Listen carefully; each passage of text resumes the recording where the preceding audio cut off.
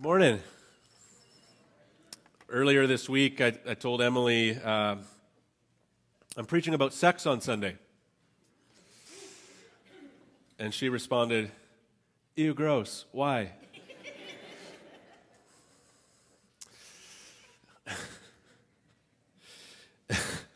It may get a bit uncomfortable here this morning. Especially for you kids.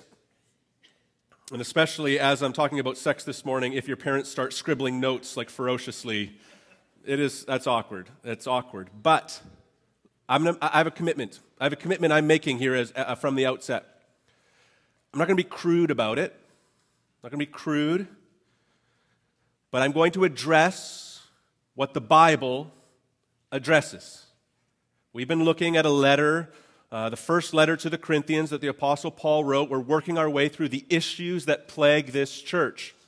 We're going to look at a number of verses in 1 Corinthians chapter 7 this morning that talk about sex. There's a tendency sometimes in church to be a bit prudish in the sense of, we shouldn't even talk about the subject. I want to push back on that a little bit and say it's not a good look to try and act more holy than the Bible, which speaks about sex. The Bible talks about it. We've landed on some verses that talk about it. In a desire to be faithful, we too will talk about it precisely because the Bible does. Not only that, sex is one of the most important topics we could talk about in the church. Am I right? Sex is one of the most important subjects we can talk about in the church. Here's why.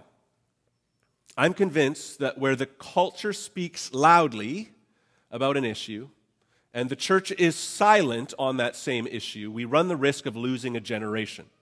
If the culture is speaking loudly about something and the church is saying nothing about that same something, we run the risk of losing a generation on that subject matter. Here's the thing. The culture is speaking loudly about sex. We live in a hyper-sexualized culture. The second most common reason for divorce in Canada is because of infidelity. Some 63% of men and 45% of women reported having been unfaithful at least once, according to an international study. The number of common law couples in Canada more than quadrupled in the past 30 years. Common law arrangements are up 345.2% in our nation. Here's why. Common law relationships have emerged among younger generations after watching every other marriage fall apart around them growing up. Statistically in Canada, 41% of marriages will end in divorce before they reach the 30th anniversary. 41% of marriages end in divorce in Canada before they reach their 30th wedding anniversary.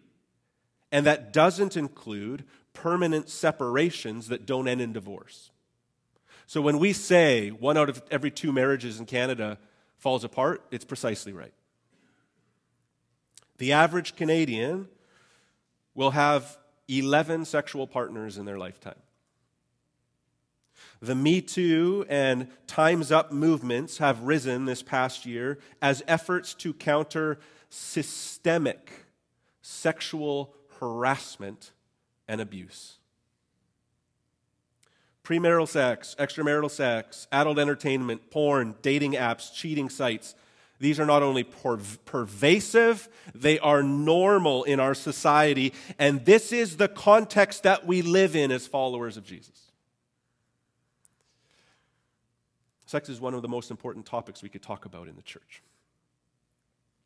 So where will we take our cues?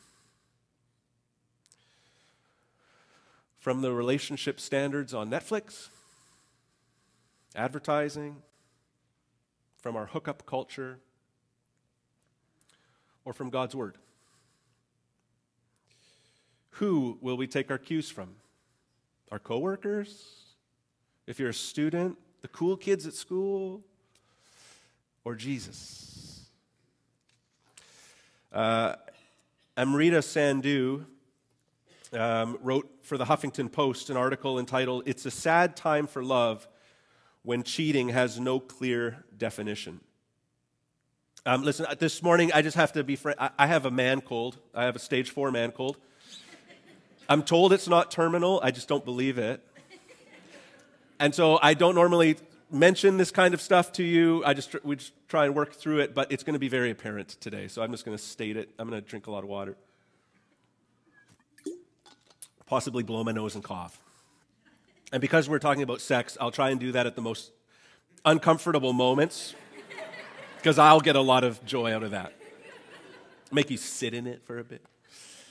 Amrita Sandhu wrote, and it's a sad time for love when cheating has no clear definition. She asks, what's considered cheating to you? Is it one too many likes on another girl's picture? Or maybe it's secret deleted convos from last weekend's drunken hookups. Texting and emails have made having a little something on the side all too casual. Not to mention the major trust issues all these gizmos and gadgets can cause. It's a sad time for love, if that's what you even want to call it. Where did that old school love go? The kind where if you're with someone, you're really with someone. You're not in so-called open relationships, where the lines of commitment are blurred and overstepped one too many times. There doesn't even seem to be the notion of honoring one's relationship status anymore. People seldom fear going after someone's significant other because being secretive is just all too easy with all of this technology to hide behind. We're all losing our moral consciences, and subsequently relationships are losing intimacy, respect, and trust. I do wonder when the turning point will come.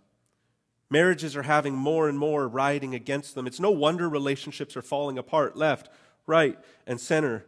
The world being your virtual oyster isn't always a good thing. She goes on, we are receiving the false impression that there's always so much better out there for us. The temptation is all too real, and it's following us like a plague every waking moment. What do you see all over your social media feeds? Men and women alike portraying their very best sexualized versions of themselves to attract the opposite sex or make their significant other jealous. But what about pornography? What about all those borderline nude photo accounts you follow? How about the girl or guy that you are just friends with and casually text here and there? If you wouldn't do it in the flesh in front of your partner, then what makes it okay in the world of pixels and code? Not to mention the fact that quality time with one another has now turned into being focused on our phones the entire time. Welcome to the complexity of relationships in the 21st century. Any of this ringing true? Some of you will be brave enough to be like, uh-huh. Most of us are squirming. One of the things I love about the Bible, there's so much I love about the Bible, but here's something I really love about the Bible. The Bible's so real. Like the Bible's so honest. Like this is the state of relationships today, and we can open the Word of God and oh, does it speak in. It's just really forthright, really honest, really practical. So let's look at what 1 Corinthians chapter 7, verses 1 to 5 say. Paul writes to this church in Corinth, now concerning the matters about which you wrote, it is good for a man not to have sexual relations with a woman. But because of the temptation to sexual immorality, each man should have his own wife and each woman her own husband. The husband should give to his wife her conjugal rights, and likewise the wife to her husband. For the wife does not have authority over her own body, but the husband does. Likewise, the husband does not have authority over his own body, but the wife does. Do not deprive one another, except perhaps by agreement for a limited time, that you may devote yourselves to prayer. But then come together again, so that Satan may not tempt you because of your lack of self-control. Our text this morning. You may be thinking, Wow, the Apostle Paul has too low a view of marriage, sort of an animalistic view. But listen, this isn't all Paul or the Bible has to say about marriage. It's one text, one highly practical, honest text about the realities and dangers of sex in and outside of marriage. So let's pick up where Paul picks up in chapter 7. There's a bit of a turn in this letter to the Corinthians. We see it in verse 1. Now concerning the matters about which you wrote. What's being said here is that Paul right now is moving from problems reported to him, if you remember this, from Chloe's people in chapter 1. Chloe's people had reported some issues in the church, but now the letter turns to issues, various issues raised in a letter to him from the Corinthian church itself. The remainder of the letter will be Paul addressing questions or comments that the Corinthian church are making towards Paul and looking for a response. So marriage is one of them. We see it here. They're addressing that. Food sacrificed to idols in chapter 8. Worship wars, chapters 11 through 14, and the resurrection in chapter 15. And Paul's going to respond to their questions or their challenging of him. I'm not always sure which it is. It's hard to tell. But we're going to look at chapter 7 itself over the next 4 weeks. How Paul responds to the questions they have about sex. We're going to look at it over the next 4 weeks, touching on marriage, divorce, contentment in your station in life, where God has placed you, and of singleness. Now, I confess at the outset, we are talking about marriage this morning. We're talking about marriage, and there are a number of singles among us. You can do 2 things with this as you listen. One, if you think that you will be married someday, this is really helpful for you to see a biblical picture of marriage and sex. If you don't think you will get married, if you're given to singleness, if that's where you're at, it's still helpful because there are so many brothers and sisters in marriages for you to have an understanding biblically of what this looks like. In a few weeks, we're going to talk singleness all morning. And it'll be an opportunity for the married people in the church to listen closely about how we love well the singles among us, okay? So we're talking to the married, but it's really helpful for all of us to hear. So he goes on after saying, now concerning the matters about which you wrote, to say, it is good for a man not to have sexual relations with a woman. Now there's interpretive challenges here. What's being said? Is Paul stating this? It's good for a man not to have sexual relations with a woman. Or is the church writing Paul and just asserting this? It is good for a man not to have sexual relations with a woman. What's being said? Well, the majority of commentators, and the most likely scenario contextually and by what Paul says next, is that the statement is a Corinthian slogan that Paul rejects. The Corinthian slogan is, it is good for a man not to have sexual relations with a woman. A Corinthian saying that is misguiding the church, and so they're writing Paul for clarification on.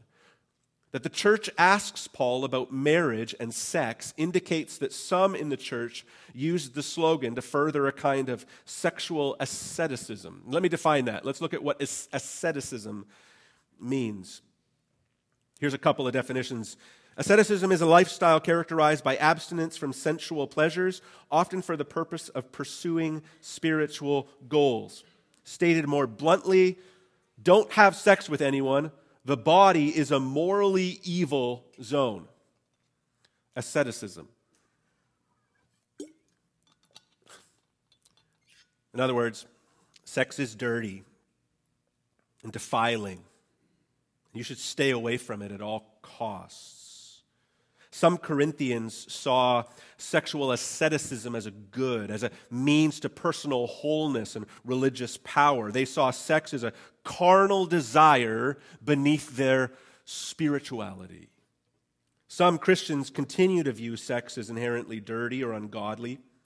There's this mistaken approach that continues to happen, unfortunately, from time to time, that parents have in desiring that their children be chaste, that they not have premarital sex, and their messaging to their kids is, sex is bad, sex is dirty, don't do that, it's yucky, like that kind of stuff. That's their mode of trying to keep their kids from having premarital sex.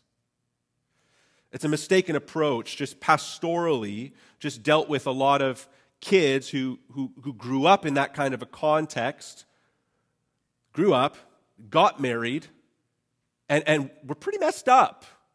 Because now what they've constantly been told their whole life is dirty and yucky and ew. Like, they're supposed to enjoy. They don't know how. It's like this broken thing. It's just a very poor way to teach your kids not to have premarital sex. Teach them that it's wonderful and that it's special and that it's sacred and God has a design for it and here's how it to function. But not sex is bad. That's asceticism, as if the morally, spiritually superior have nothing to do with that.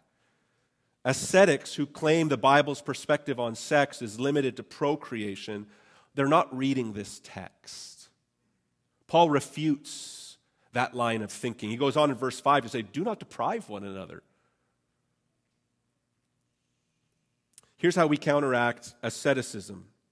We counteract asceticism by delighting in sex in marriage. I love how quiet it gets when I preach about sex. Paul will go on in his letter to say that celibacy is a gift to receive, not a lifestyle to pursue for spiritual benefit. He's going to go on to say that in the letter. In other words, he's going to say singleness is a gift, marriage is a gift. One is not superior to the other. Paul will say, I wish you were all kind of like me. You'd be more freed up for the ministry. But he acknowledges that marriage is a gift and that marriage should have a healthy sexuality in it. See, the Christian view is sex is good, created by God, to be enjoyed in the context of marriage between a husband and a wife. The ascetic needs to realize that sex is ordinary, that it's not wrong or dirty or spiritually inferior. The ascetic says frequent sexual activity in marriage is less than holy. Paul responds, married couples should have frequent sex in order to remain holy.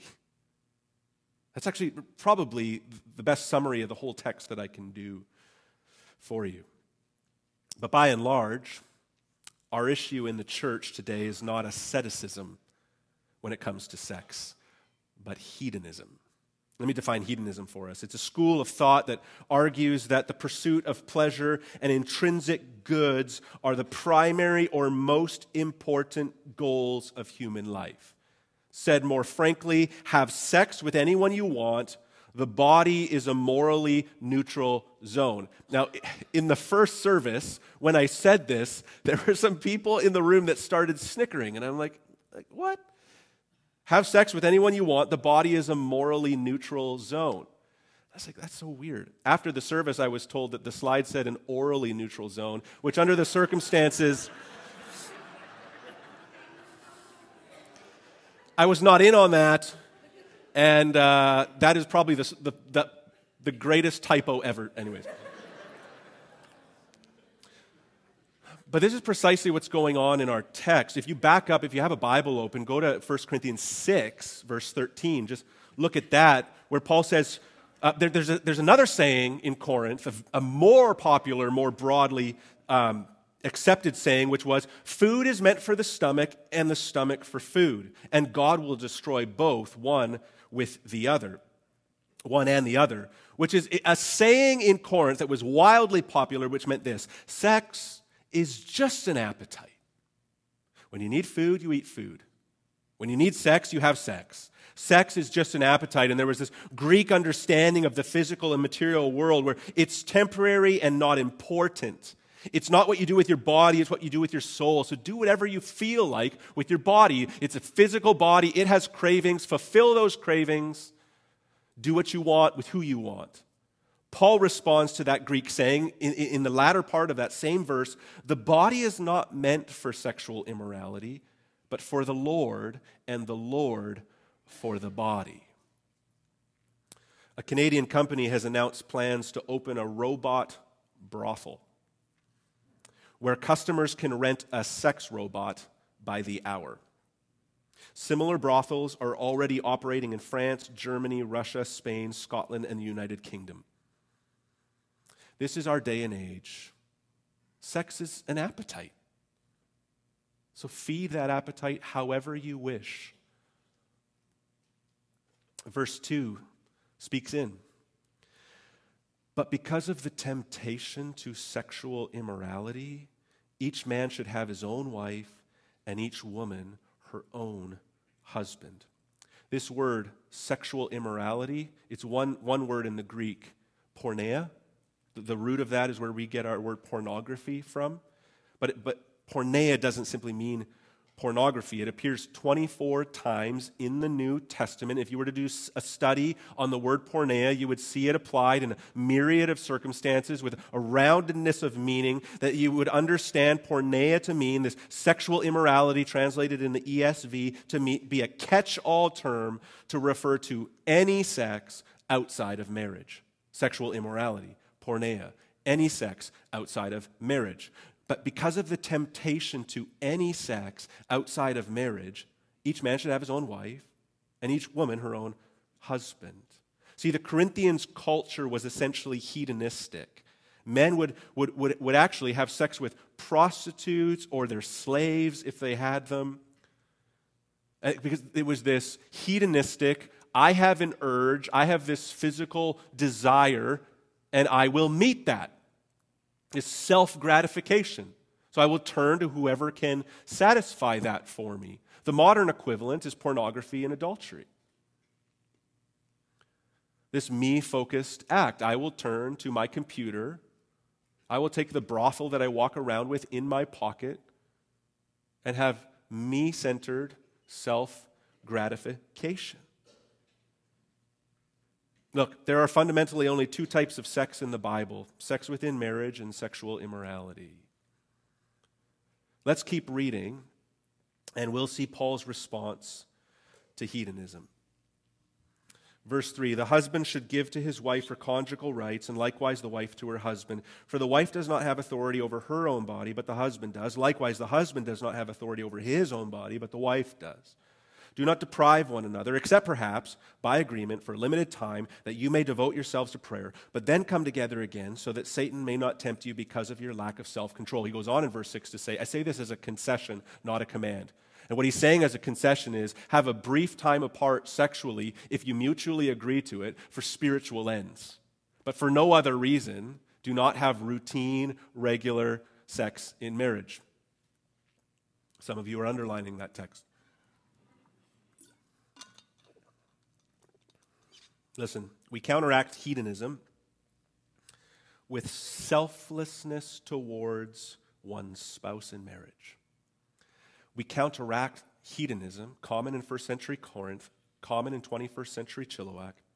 We counteract hedonism with selflessness towards one's spouse in marriage. Verse 3 again, the husband should give to his wife her conjugal rights, and likewise the wife to her husband.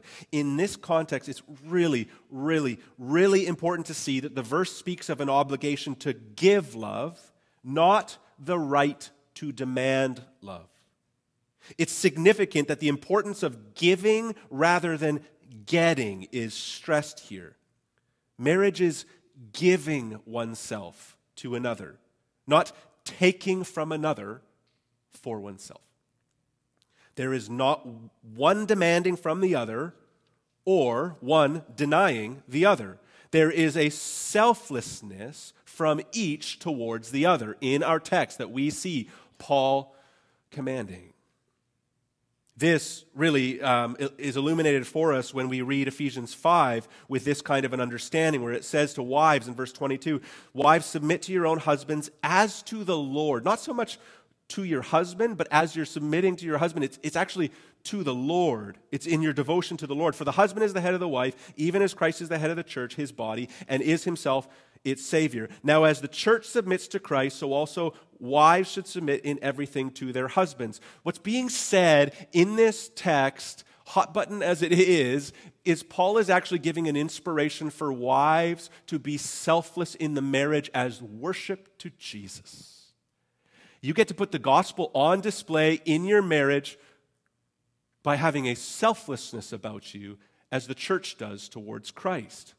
But then he says this in verse 25, husbands, love your wives as Christ loved the church and gave himself up for her. If anything, he ups the ante on how men are to be selfless in the marriage. Husbands should love their wives as their own body. He who loves his wife loves himself. The inspiration for husbands to be selfless in marriage is to see that it is honoring to Christ. The hedonist is self-serving. Christian marriage is self-giving. The hedonist view is actually too low. They see sex as ultimate. Christian marriage sees sex as an extraordinary gift from God, but sees Christ as ultimate. The hedonist says, I have urges and I will gratify them. Christian marriage says, my spouse has sexual urges and I want to satisfy them. For the wife does not have authority over her own body, but the husband does. Likewise, the husband does not have authority over his own body, but the wife does. Now, I wish we could get in a time machine together, a really, really big time machine, and we could go to first century Corinth when they received the answer back, this letter back from Paul to them, and they were to read verse 4 together. As they read, for the wife does not have authority over her own body, but the husband does. Likewise, the husband does not have authority over his own body, but the wife does. There would have been an audible, and we don't quite get that. We think, yeah, okay, if the husband's supposed, his body is his wife's, well then of course the wife's body is her husband's. Like that totally makes sense. We get that. But this was revolutionary at the time. The husband and the wife are equals. This was revolutionary at the time. I already said this before. Husbands would often go to prostitutes and slaves for their sexual gratification, and then they would go and have sex with their wives for procreation purposes as sort of like a duty. But if they wanted pleasure, they'd go find it elsewhere. Sounds great, right? Now Paul is saying, no. He's giving ammunition to the wives that as the husband's walking out the door to go to a prostitute, she can be like, get your butt back in this door. Get back in this house. That tush is mine. Like, Paul's giving ammunition for you can't do that. That's not how this works. You and I are one. You and I are one flesh. Chapter 6 is just spoken to, don't tie yourself to a prostitute. And I already said that pornography is the new right? So, don't go there. Come here. That's precisely what's being said. There is a equality here, and Paul is saying that the wife has equal authority over her husband's body. Okay, so that's not so revolutionary to us that there would be that kind of equality, but I still think we can apply this practically. The equality of the couple and mutual self-giving gets skewed when a husband pressures his wife to do things she doesn't want to do for his own sexual gratification. The equality of the couple and mutual self-giving gets skewed when a wife withholds sex as a tool of manipulation.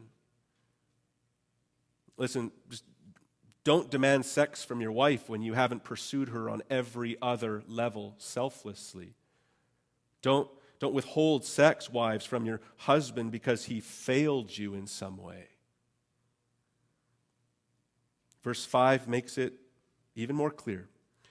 Do not deprive one another, except perhaps by agreement for a limited time, that you may devote yourselves to prayer, but then come together again so that Satan may not tempt you because of your lack of self-control. This do not deprive one another, do not deprive literally means do not rob, steal, or defraud. What's being said is each partner belongs to the other so fully that Paul can call the withholding from the other an act of fraud. Cheating today refers to having an affair. Paul uses cheating here to mean depriving your spouse of sex in a relationship. If you're depriving your spouse of sex in the relationship, you're a cheater, according to Paul. Paul is addressing a potential danger. We see it in verse 5. Failing to provide a spouse with sexual intimacy heightens the risk of sexual immorality infiltrating the marriage. Sexual intimacy is so important in marriage that if it's neglected, the strength of your natural passions will put you at the mercy of Satan. This is important. Sex is indispensable in marriage. Okay, here's a dumb question. But I'm going to ask the dumb question because many of us do dumb things. So we just need to state what would appear like the obvious. But sometimes we do dumb things. So if your spouse doesn't have sex with you for a few days, or a few weeks, or a few months, and you go sleep with someone else, or you go and look at porn, or you have an emotional affair, whose fault is it?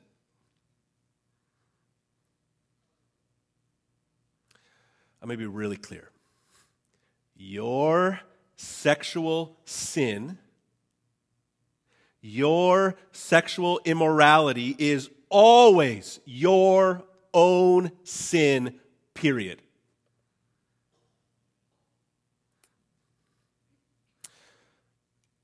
The text is adding a layer. I just want to make that really clear. The text is adding a layer that's encouraging husbands and wives to be so gracious to one another that you see your spouse's temptation to sin and help them glorify God with their body. So at the very end of chapter 6, it flows right into the text we're in right now. You're not your own, for you were bought with a price, so glorify God with your body, in your body. So that's what's being said here. Marriage is the context for sex. It's a good gift from God. It builds intimacy with your spouse and helps you avoid temptation and sin. So let's close by talking about selflessness for a few more minutes. Look, our bent, every single one of us, our bent is always towards selfishness. We are selfish by nature. So listen up. There are going to be a lot of birth announcements in the next 9 or 10 months. Okay, that's not the thing I really wanted you to hear. Listen, this is what I want you to listen to. It's just right there, right? Listen, this is what I want you to hear. There's this thread in the letter of 1 Corinthians. It's so clear. It's constantly there. The thread in the letter to the church in Corinth is, let there be no divisions among you. Be unified is the message of 1 Corinthians. But if our marriages are broken, the church is going to be broken. If our marriages are divided, our church is going to be divided. Let there be no divisions among you. Be unified. This has to start at home. And then we bring that to the church. We're selfish by nature. When those who are one act like they're two, and when those called to serve the other are more interested in serving themselves, it leads to breakdown. But when we recognize the power of other-centered, monogamous sex between a husband and wife, it becomes extraordinary. Our commitment to selflessness honors God and simultaneously sanctifies us. See, ultimately, selfless service in a marriage relationship is intended to spur both partners on in their devotion to the Lord. That's the greater end of sexual pleasure. The greater end of sexual pleasure in a marriage is to live a life that's pleasing to God. And of course, this is the aim of marriage even beyond a couple's sex life. God calls us to be kind and gracious, sanctifying agents in the lives of our spouses. For those of you who are married, those of you who are looking to be married, God uses marriage as a sanctifying tool.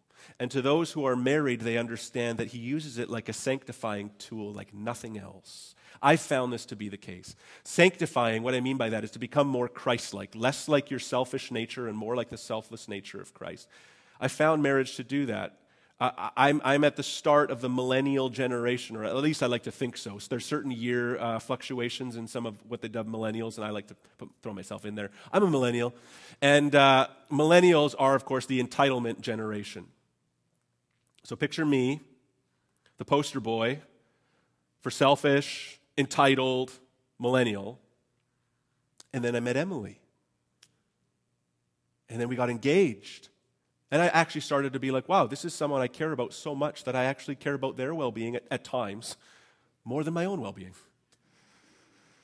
And then we got married, and that responsibility kind of notched up a bit. And I need to love her more than myself. I need to cherish her. I need to care about her more than I care about me. And then you have a baby. And it goes up a notch, like the opportunities for self. Like they cry in the middle of the night, these babies, I hear, right? They cry in the middle of the night and they press your selfishness, and you go, really? Right, you need me for you to live, you need me to be less selfish and to become more selfless. And that's hard for us, but it makes us more selfless. And then perhaps some of you have another kid. And another kid. And now I'm just talking to the Dutch folks. Then another kid, and another kid, and another kid, and another kid. Would all the Dutch folks just stand? You are the most sanctified. I was talking to a couple after the first service, and she was like, we only have 4, actually. And I was like, are you even accepted among your people? Like, you don't have one of those long van buses? Like, how do you even belong? That's what it does. Like, it takes us from selfish to selfless if we'll let it. Like, if we'll let our marriage and our parenting be a sanctifying tool, will you let it? When Emily and I got married, right, it's newlywed bliss. And I just recall in the first year of marriage, like, Emily would be like, oh, I left my phone in the other room. Could you grab it? And I'm just in, like, newlywed bliss. I'm like, I would love to grab that for you. Right? And off I go. I grab her phone for her, and I come back, and I sit down, and I just sit down. She's like, oh, my water cup's over there. Not a problem. I would love to grab your water cup for you. I'll just go up and get it. Get up, go up, bring her water cup, sit down. She's like, I left my purse in the car. Hey, I would just love to serve you. Right? Like that's new honeymoon bliss. Every year since, she'll be like, oh, could you grab me my phone? I'll be like, you have legs. Okay.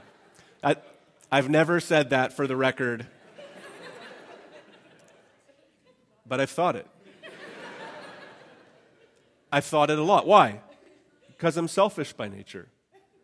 And every time I have the opportunity to be selfish or selfless, my marriage just puts that in my face. How will I live today? How will I live? Look, I have the immense privilege of being Emily's husband. And in my better moments,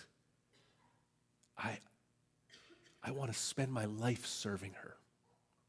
I know that I do. And she has a cross to bear in being my wife. And she gets in our covenant marriage to spend her life aiming to serve me. If I could give a special word to the husbands,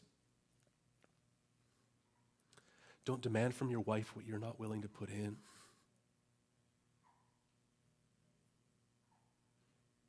I know both sides of this. This passage isn't inviting you to take from. It's inviting you to pour in. Be a team for the flourishing of one another, for your spouse's flourishing, for the good of your family, for the good of this family. I mean, this is what Paul now speaks up to again in Ephesians 5. Therefore, a man shall leave his father and mother and hold fast to his wife, and the two shall become one flesh. And that's saying far more than physically, it's spiritually, emotionally. You're tied to each other. You're to be exclusive with one another. And he says this mystery is profound, and I'm saying that it refers to Christ and the church. The divine mystery of marriage and of sex is that our marriages were made to image the gospel. Christ's love for his bride, the church, in love with Jesus, See, where we will give our marriages to displaying Christ and the church, He will meet us in that and make our marriages more than we ever could have imagined. I'm going to invite the band to come up, and we're going to respond in a moment, but I feel like I have to have just one final word as they come up when we're talking about this kind of subject matter. Listen, marriages are messed up in our world today. And the church isn't protected from that. It doesn't just happen out there, it happens in here. Marriage is messed up in our world today. Sex is messed up in our world today. And as I study first century Corinth, I quickly recognize that it was then too, really, as long as sin has been in the world, sexual sin has existed. And so for some of you, your marriage has been devastated by porneia, by sexual immorality. And I say this as a preacher of the gospel. It is not hopeless for you. In this, there is hope in Jesus Christ. So this morning, just really practically, don't put your hope in yourself. Don't put your hope in your spouse. Really practically this morning, put your hope in Jesus. He can take your broken, messed up soul and cleanse and heal you. Sexual immorality and all. He can take your broken, messed up marriage and cleanse it and heal it. Sexual immorality and all. There's hope in the gospel for you. There is hope for you to see a transformation come as you lean into your marriage. Don't distance yourself in your marriage. Lean into your marriage, and what you're leaning into is your selflessness towards them. As by God's grace, they would pour in their selflessness towards you. And watch how the gospel will be put on display. Watch how your marriage will begin to flourish.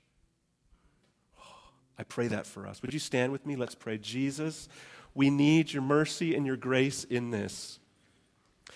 I know as a pastor, I'm facing the realities that the conviction that we're not talking about sex enough in the church. And so, because it's at every single turn, it's challenging us, it's tempting us every day. Oh, Jesus, would you purify, would you cleanse your church, your bride? We're not spotless, we're guilty. We need your mercy, we need your grace. We ask that you'd bring it. Earlier in chapter 6, it says, in past tense, you, to every believer, you were washed, you were sanctified, you were justified. This is who we are in Christ despite our record, despite our wrongdoing. Jesus, we rely on the finished work of Jesus for our sexual immorality to be covered, to be washed, for us to be cleansed. And Jesus, I pray you wouldn't simply make a dirty thing clean. I pray that you would make us a display of the beauty of the gospel by how we handle sex, how we live out our marriages. Would you give us that grace to live for you in this area of our lives? To you be the glory. In Jesus' name, amen.